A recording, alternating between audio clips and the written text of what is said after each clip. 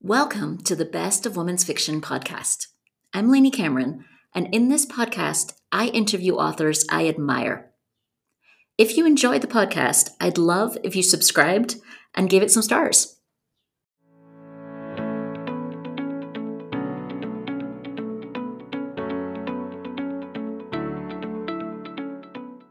Today, I'm thrilled to share an interview with one of the best supporters in the writer community, USA Today and Amazon bestselling author Rochelle Weinstein.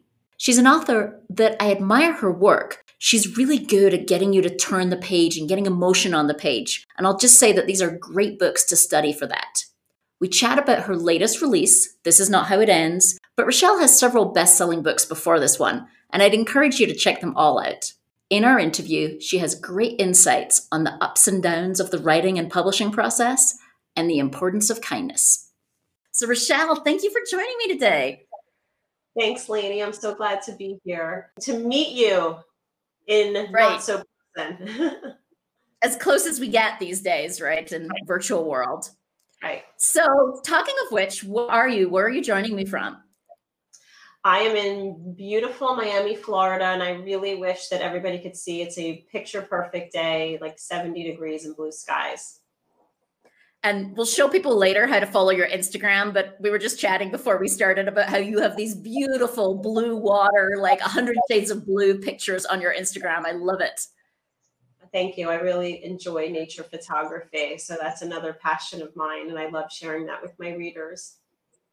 So let's talk about This Is Not How It Ends, which has done fabulously. And the reviews, for what it's worth, the top words that come up in the reviews of this book are beautifully written, love and loss, and the Florida Keys setting. People love the setting in the Florida Keys. So talk to me about this book. Tell our listeners here who might not have had a chance to read it yet what it's about. Okay, so This Is Not How It Ends. Here she is.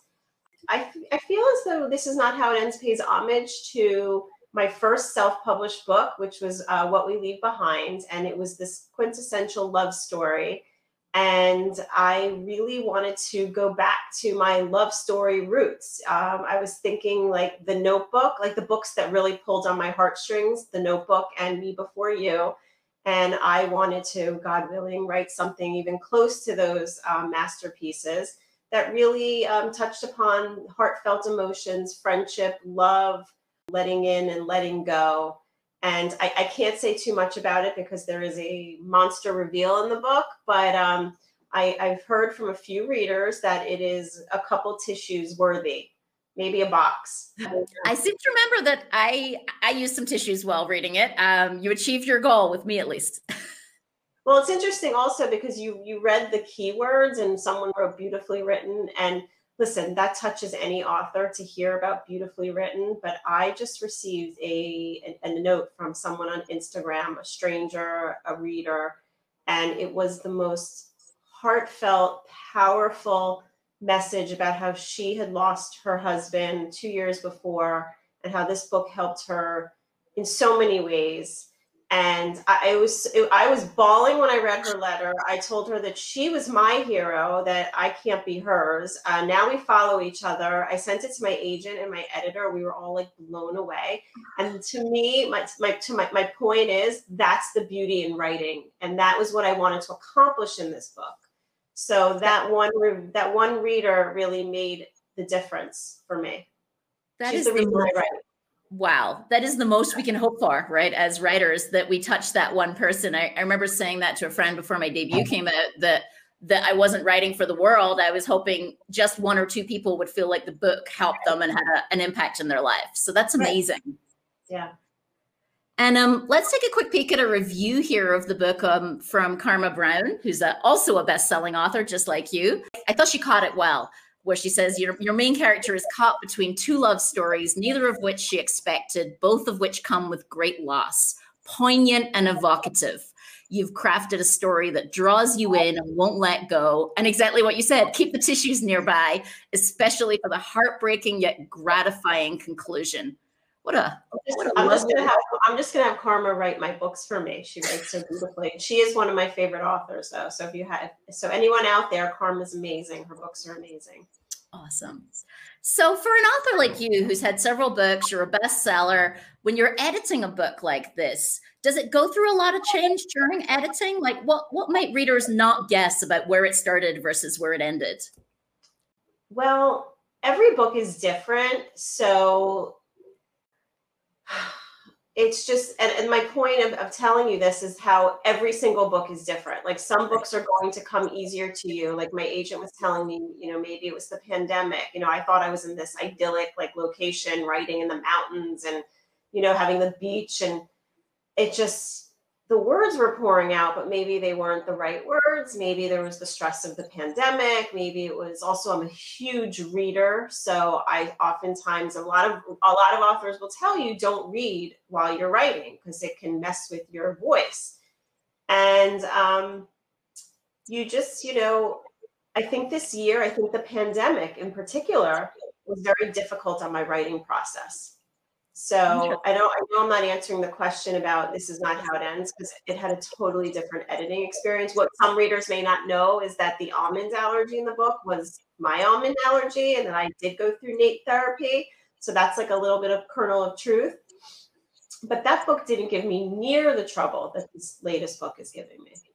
That's fascinating. And I'm sure, like you say, many authors, writers, maybe who are not published yet, are going to be heartened to know that it's not like it's the debut author who has to work forever on the book and everybody else, it's always very easy. I love that idea that it's just different book to book. Each book is different. And Oh, yes. And I had a wonderful conversation with an aspiring author the other night, and she called me under the pretense, best-selling author, and this book is doing so well, and blah, blah, blah. Meanwhile, I said to her, look, I said, nothing's ever what it seems in this world. I said, all those authors you see, and they're all enjoying their lives and their sales and their book clubs and whatnot, and it's great and it's wonderful. But we all go through it. I'm sure you go through it yourself. I mean, the ups and the downs, 3 steps up, 2 steps back. Just your work, being reviewed and being annihilated and having an idea, and then you see somebody else has that idea, or your book gets rejected. It is a continuous process, and there are ups and downs along the way, and you just have to keep going. that's a perfect segue into writing advice. We were just talking before we started about how you started self-published and you moved from there. Like, what do you tell people who are kind of trying to work out their own path or earlier in the journey? What advice do you give? Oh, I have so many little nuggets of gems. Number one, I like to tell aspiring writers to manage their expectations. Manage your expectations and know what you want out of your book. You have to know your goal. Why did I write this book? Do I want to become a New York Times bestseller? It's not easy. This is not how it ends really was an easy write for me because I feel that it was, again, just this emotion that I was pouring out on the page. So that book took me 2 months to write.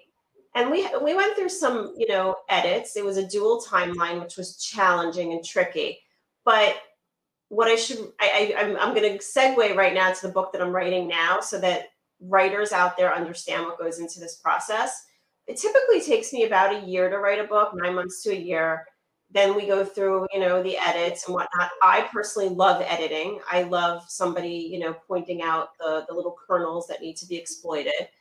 But the book that I'm writing now has gone through probably 22 iterations from start to finish. It is the book that's probably going to wreck me. Do I want to write multiple books? A lot of publishing houses want to see commitment. They want to see you keep writing books. It's fine to have one book, but if you write one really well, it would be even better to have 5 or 6 of them. I always tell aspiring writers that they must get professionally edited. And I can't say enough about Tiffany Yates Martin. I'm going to give her a plug because she has pulled many of us out of the trenches, and she has been able to really hone in on the weaknesses in your manuscript, your saggy middle, your characterization development. It's not your mother. It's not your best friend. It's difficult to give constructive advice to people that you love. So I recommend a professional edit. So I guess my three nuggets would be: get professionally edited, manage your expectations, know your goal, and number 4, which differentiates the successful writers from the not successful, is never giving up.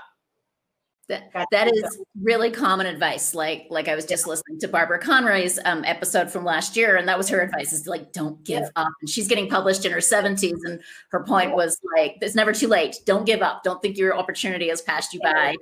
And as you mentioned, Tiffany Yates Martin, I'll give a plug for her book, which happens to be sitting on my desk right now. If you can't afford a full developmental edit, this is an amazing book called Intuitive Editing that kind of walks you through her thought process of how she goes about editing a book. That is our Bible. Me too. We pray to the goddess Tiffany. We're going to make her watch this episode. So what about reading? I know, like you said, it can be challenging, right? While you're writing to read, but like, what have you been reading and what do you appreciate? I'm a huge reader and it's a detriment. It's my detriment because again, I read an author's book and their voices are in their characters are in my head. But I read everything. I actually brought a little show and share today. Let's do it. Show and tell. So I'm reading Becoming Duchess Goldblatt because my amazing sister-in-law told me that I have to, and I do whatever she tells me.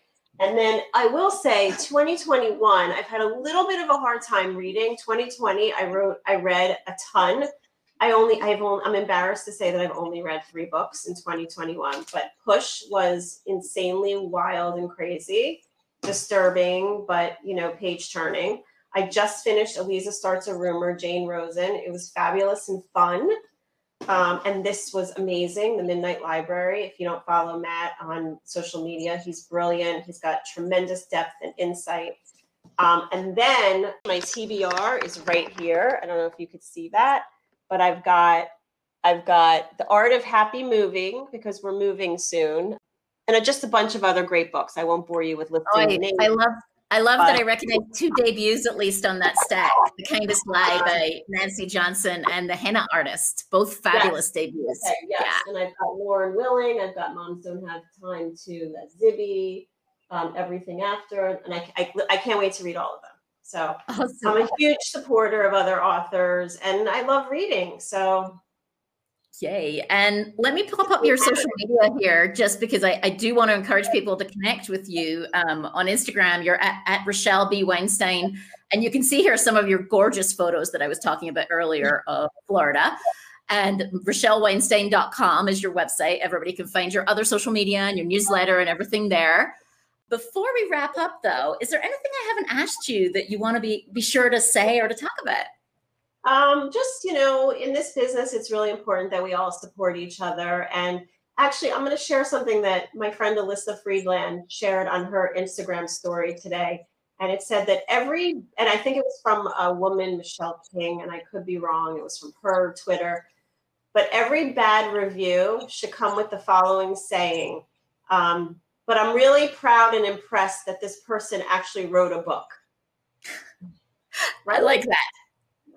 Yeah. I just thought that was something, a little nugget of wisdom to leave with everybody. Writing reviews really helps authors. I'm trailing off. I don't know what I was trying to say. Yeah, no, in fact, I was saying thank you to you because you reviewed my book last year and it really helps authors. Like when we support each other, it's not just being able to take that review and use it. It's that little ego thing that says, okay, I can do this. I'm capable. Like if this other person that I admire says I'm capable, okay, maybe I am capable. I can keep going. And especially as you work on the next book, those things really help.